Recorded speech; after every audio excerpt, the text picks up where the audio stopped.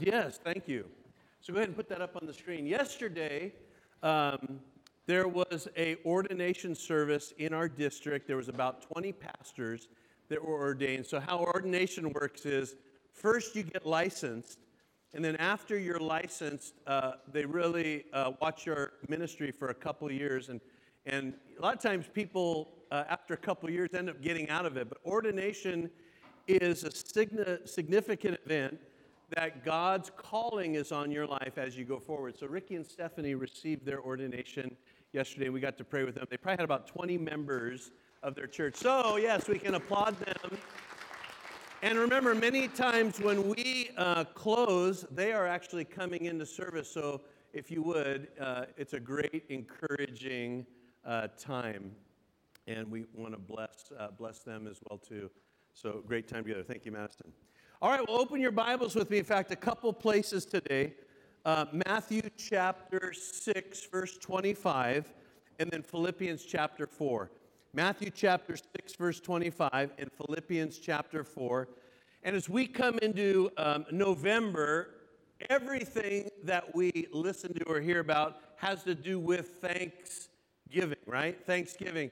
Thanksgiving is not an event on a Thursday coming up that you have a day off to stuff yourself and to watch as much football as you can. Thanksgiving through the Bible is a lifestyle. In fact, really, it always seems to be connected when you pray, you give God thanks. Why do you thank Him? Because He's already at work. You continue to thank Him. So I'm going to look at that today. In fact, really focusing on telling God thank you, but one of the obstacles to giving thanks tends to be some of the words we're going to look at today.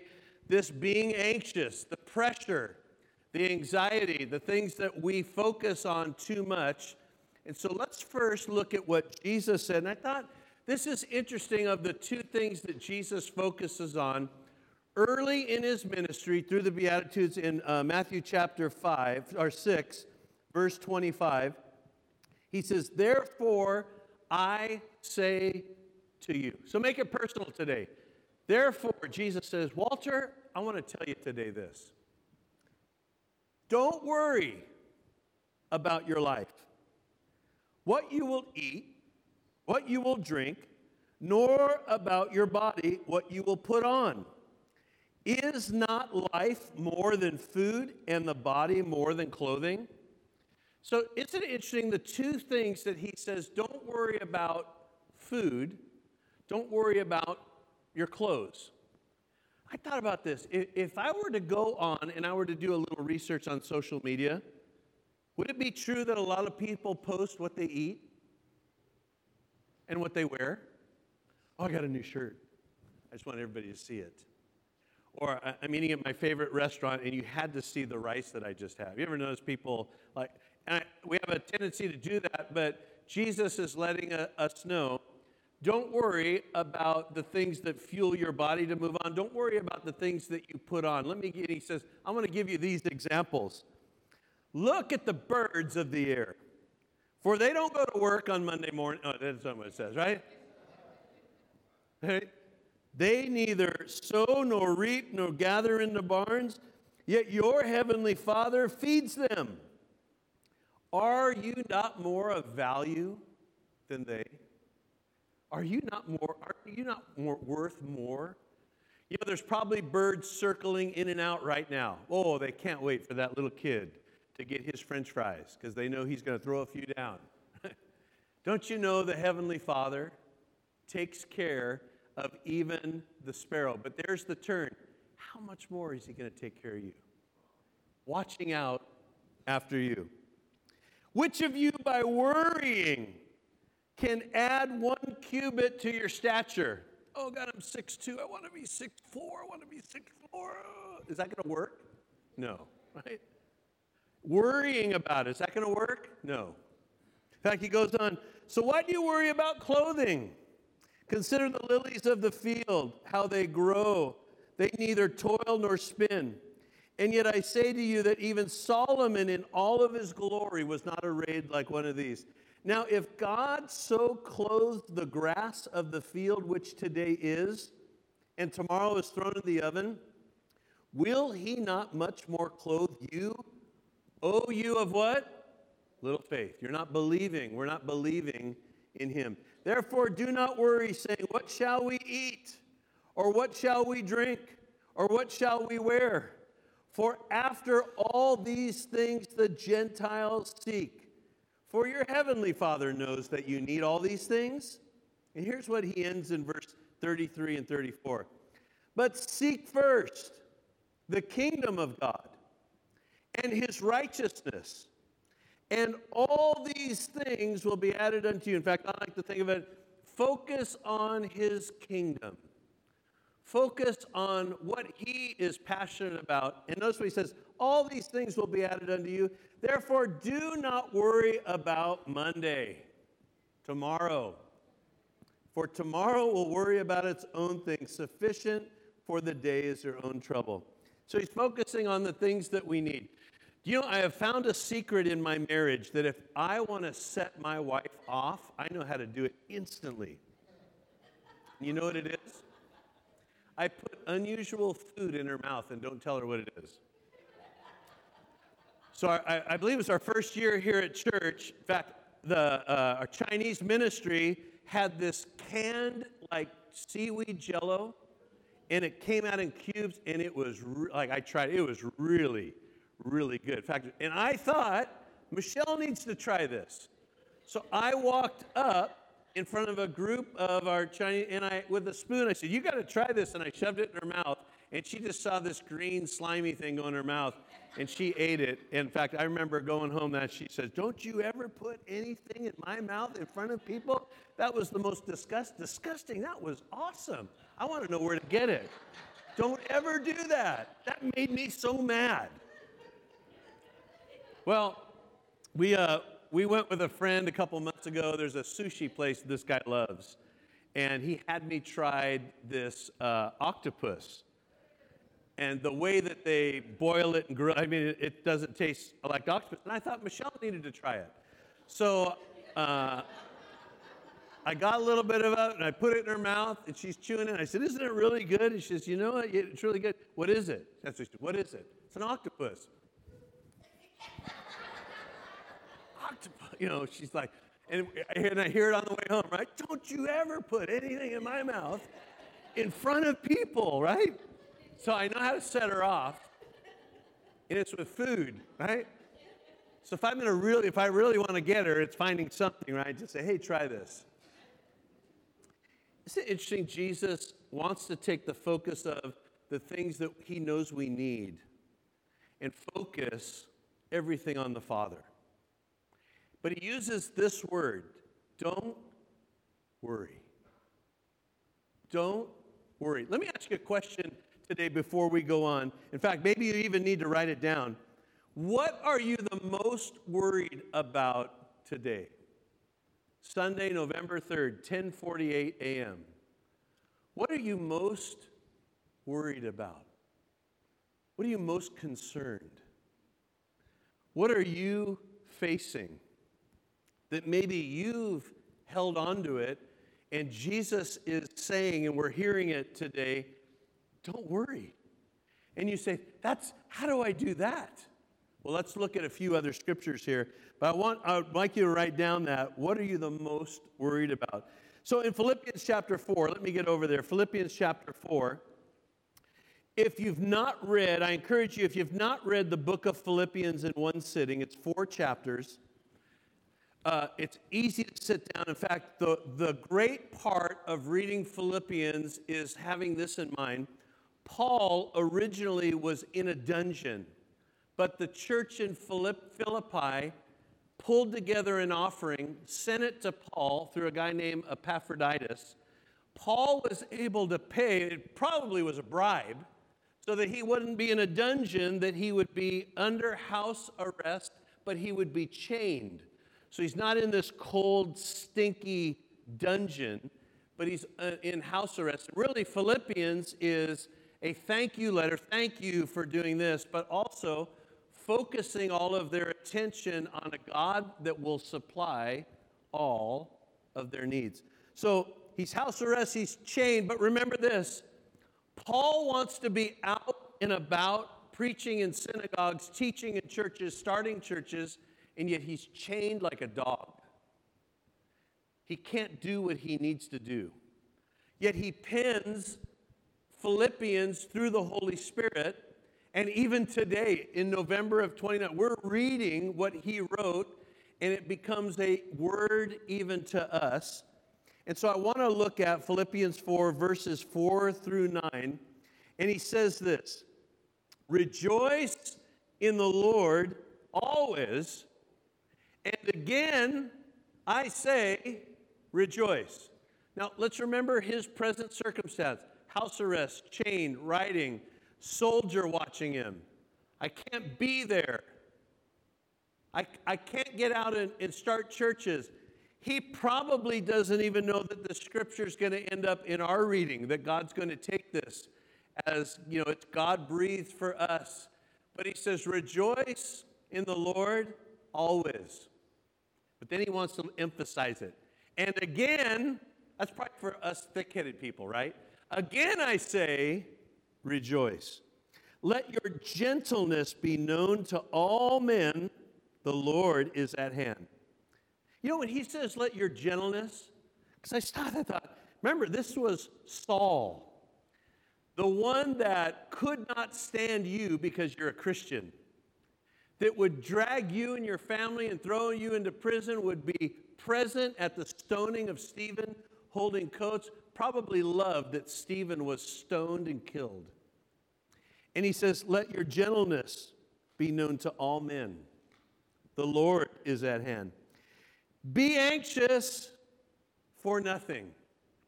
If it stopped right there, it would seem to be enough. Say that with me. Be anxious for nothing. Ready? Be anxious for nothing. So let me, before I read this word. The Greek word, how it was written, is the word worry, which is anxious, that we read in English, which means to be pulled in different directions. Isn't that a good word picture for worry? That worry pulls you. You can't think straight. It keeps you up. You start wondering about this, or you do things to try to help the worry that really doesn't help out. It really is. It's a great picture to be pulled in different directions. Our hopes pull us in one direction, but our fears pull us in an opposite direction, so it almost seems like we're getting pulled apart. Doesn't that seem true the more you worry about something? It does. It seems to pull you apart. The Old English root word for the word worry is the word to strangle. Right? Isn't it true? Has worry ever felt like its hands around your throat? That you're so uptight and concerned about something that you feel like being strangled. Doctors have come up with people that are under high anxiety or worry or have high stress jobs. They find these conditions: headaches, neck pain, ulcers, back pain. Worry affects your thinking, your creativity. It affects your digestion, even your coordination. They say is all affected in the result of those that worry or are anxious. So if we look at the spiritual point of view, worry is wrong thinking. In fact, Paul's going to say some things coming up for us to get our thinking back in line. Worry is a wrong feeling that gets in our heart because we start to worry about circumstances and people and the things that we can't even control. Think about that. We worry sometimes about the very thing that we can't control. Psychologists say this, that when they studied people that worried the most, they found that 8% of the things people worry about were legitimate matters of concern, that 92%, though, were either imaginary, never ended up happening, or involved matters that people really had no control. And yet we focus sometimes on those, and it becomes something that strangles us, something that holds us back. We're not creative. We're not moving forward on the things that God has asked for us to do. One of the things that gets, and it seems so simple, car trouble. That might not bug you. For some of you, be like, awesome. I can't wait to get my tools out, and we're going to have an automotive day. The battery goes out of the car. That just drives me crazy, right? And that's plug and play. I don't know why. Car trouble, a flat tire. A flat tire sends me into a spiral, right? And that's easy to fix. I don't know why it is. But for you, it could be something else. It could be a work situation. For you, it could be something with kids or grandkids or neighborhood kids.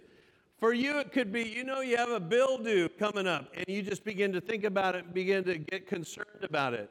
But all of us probably have a target. That's why I asked at the beginning, what are you most worried about? Because here's what the Apostle Paul now says to us through God's word, and he says this. He says, be anxious for nothing, but everybody say the word everything. Ready? Everything. Does car trouble fit in everything? Does our work fit in everything? Do my kids fit into everything? Everything fits into everything, right? So I love that he keeps going on. So be anxious for nothing, but in everything by prayer and supplication with thanksgiving, let your requests be made known to who? To God. And the peace of God, which surpasses all understanding, will guard your hearts and your minds through Jesus Christ. Heart and mind. Heart and mind. Let me read that again. Be anxious for nothing, but in everything by prayer and supplication with thanksgiving, let your requests be made known to God. And the peace of God, which surpasses all understanding, will guard your hearts and minds through Christ Jesus. So prayer, here's what we need to remember. Prayer moves the hands of God that move the world. So when I stop and I pray his word, I'm praying to a God that moves. And his very hands, the way that he works, the way that he operates, is what moves this entire world when I stop and pray. So whenever you find yourself getting to where you're going to worry, Paul says, here's the first thing I need you to do.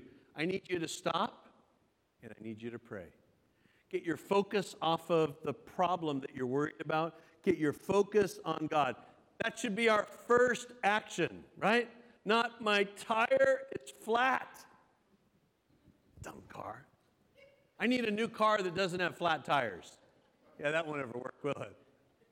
Even the other day, some of you call them a dolly, some of you call them a hand truck, because our hand truck tire was flat. I knew it was the devil, right? It's after tires. Dumb thing's flat. Pray. Our first thing that we should do is figure out, where can I get alone with God and pray and worship? He's big enough to solve our problems, and here's what he loves to do: give us the insight and the wisdom on exactly what we need to do, what we need to do. But if I don't get his wisdom on it, then I'm going to try to figure out something. That's what gets me in trouble. I need to find out his ways. In fact, I heard a funny story. This little boy at Thanksgiving said he wished Christmas came first and then Thanksgiving after, because he told his parents that he would have more to be thankful for if he received his gifts. Aren't we like that? When do we usually thank God? After. We're programmed, somebody gets you a gift, you write them a thank you card, right? Or you text them, or you thank after.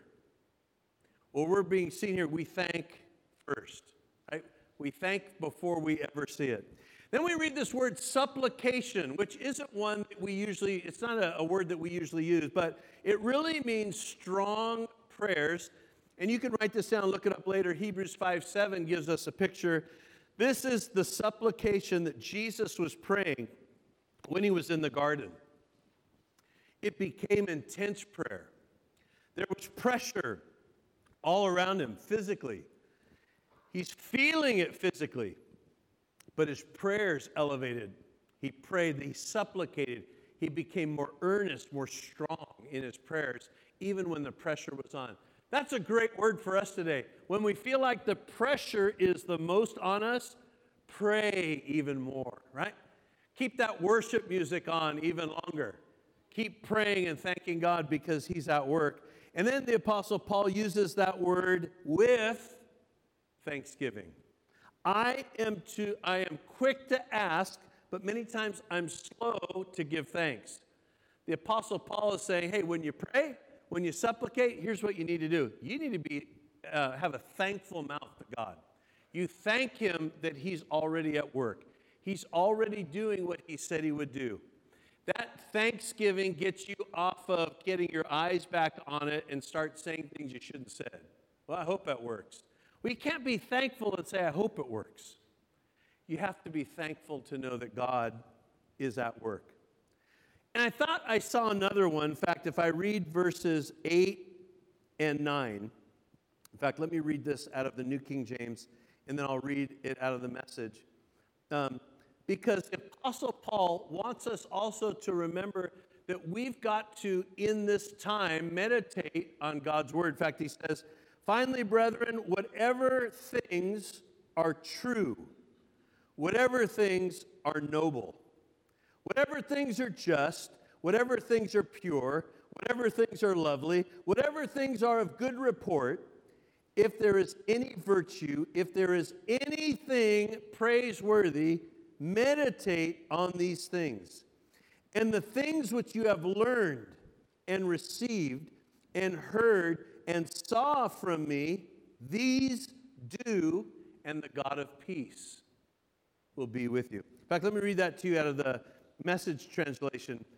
The Apostle Paul says it this way, summing it all up, friends, I'd say you do best, filling your minds, meditating on things true, noble, reputable, authentic, compelling, gracious, the best, not the worst, the beautiful, not the ugly, things to praise, not things to curse. Put into practice what you've learned from me, what you've heard and saw and realized. Do that, and God, who makes everything work together, will work you into his most excellent harmonies. The God that makes everything work together. See, I think that's what the Apostle Paul is trying to get our minds back to focus on. Focus off of the concern. Focus back on God. In fact, we read that in the scripture, right?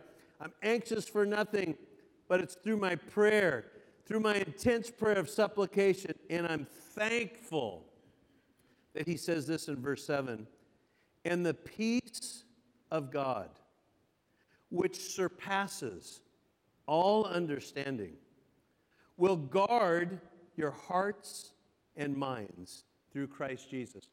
What guards the heart and what guards the mind? The peace of God.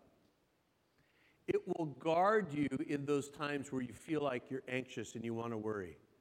Because God's peace will begin to walk with you in the midst of those turbulent times. You know, we can go over example and example and example in the Bible.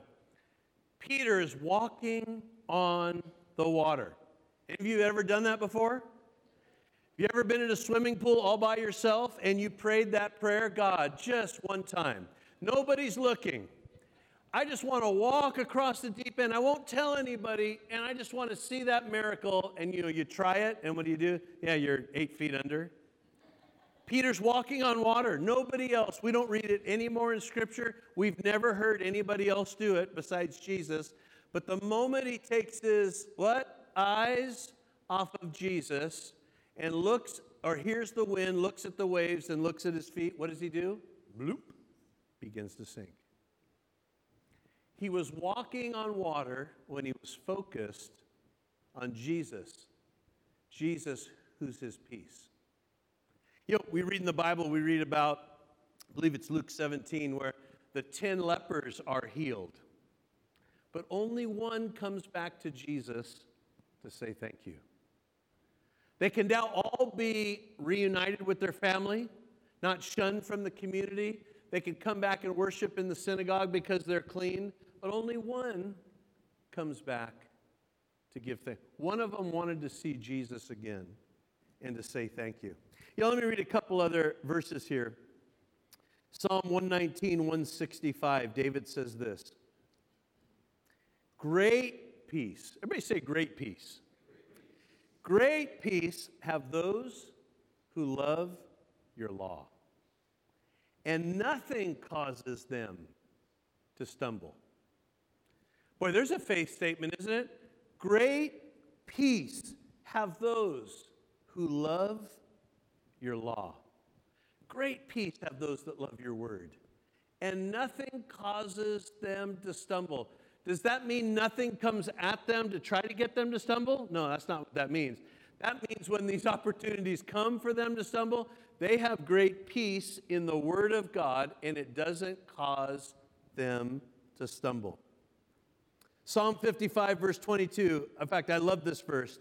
Cast your burden on the Lord. He shall sustain you. He shall never permit the righteous to be moved. I get that picture. You ever seen those guys at the beach and they have that long fishing pole with that big old weight, and what they're trying to do is they're trying to get it past the surf, because past the surf is the fish. They have to cast it all the way out. I love that picture of thinking, cast your burdens on the Lord. Cast them on the Lord. He shall sustain you. He shall never permit the righteous to be moved. Isn't it interesting? The burden in this life is the cares. It's the things that we carry around, the disappointments. But he says, cast those on me.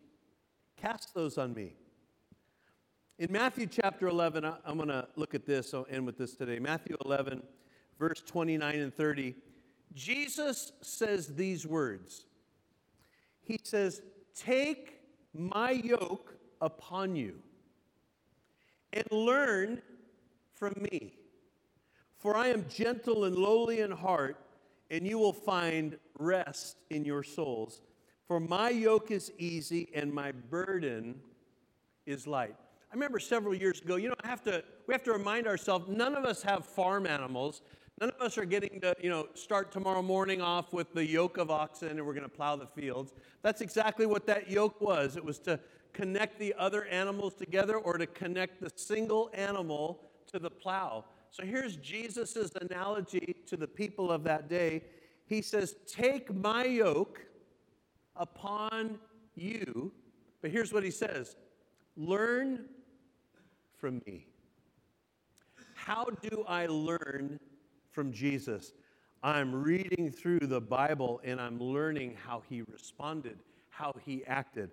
I still don't know how he got angry and threw over every table and picked up the whip and drove everybody out, and the Bible says he didn't sin. How do you not get angry? Have you ever done that before? You go completely berserk and not sin? No, usually you've done, right, several things. He was able to get angry and not sin. I need to learn how he did that. He says this, take my yoke upon you, but you need to learn from me. We need to be people that learn for him. And here's what Jesus says, for I am gentle and lowly in heart, and you will find rest for what? Your souls. You'll find rest for your souls. For my yoke is easy and my burden is light. Yesterday at the ordination service, and I've heard our supervisor do this before, and I've always thought it was so profound. Of all of the pastors being ordained, when he anoints them, he doesn't anoint them with oil on their head or their hands or their feet. He anoints them on the back of their neck. And he says, because I want the anointing that comes on you today to be just like what Jesus said, to take his yoke upon you and learn from him. Think about that. Lifting off the heavy yoke that's on us, and Jesus says, take mine, right? It's lightweight. You know, everything today is being made lightweight, isn't it? Man, I got these shoes on. They're so lightweight. We're used to everything but Bill had. No, he said, mine's light. Take mine. I'll take yours. Take mine. Think about that. He says, I'll take your heavy yoke, and I want you to put mine on. But you need to learn from me. So I wanted us to close this way today. If you would bow your heads and close your eyes, would you put your hand on the back of your neck?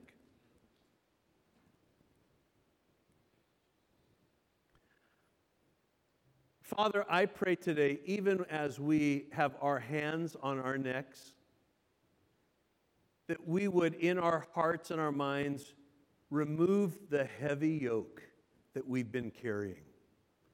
The weights, the burdens, the anxiousness, the worries, the cares, the fears, the anxieties, the what-ifs. And as we lay our hands, Lord, I pray for every hand that's laid upon a neck, that even today, in our time together with you, that the Holy Spirit would remind them that Jesus said, I'm going to take your heavy yoke, and I'm going to put upon you a yoke that's light and easy, but you've got to learn from me. So, Father, today we do that very thing. The very thing that we're concerned about, we cast on you because you care for us.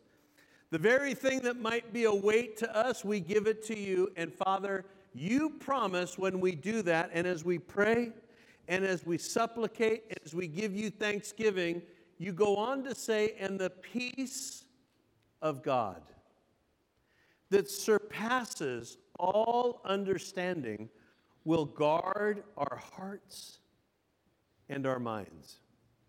Lord, I pray that even this week in our lives, we see you work and confirm in such a way, because today we've made a statement and we've been bold to remove whatever we've been carrying and take upon us you.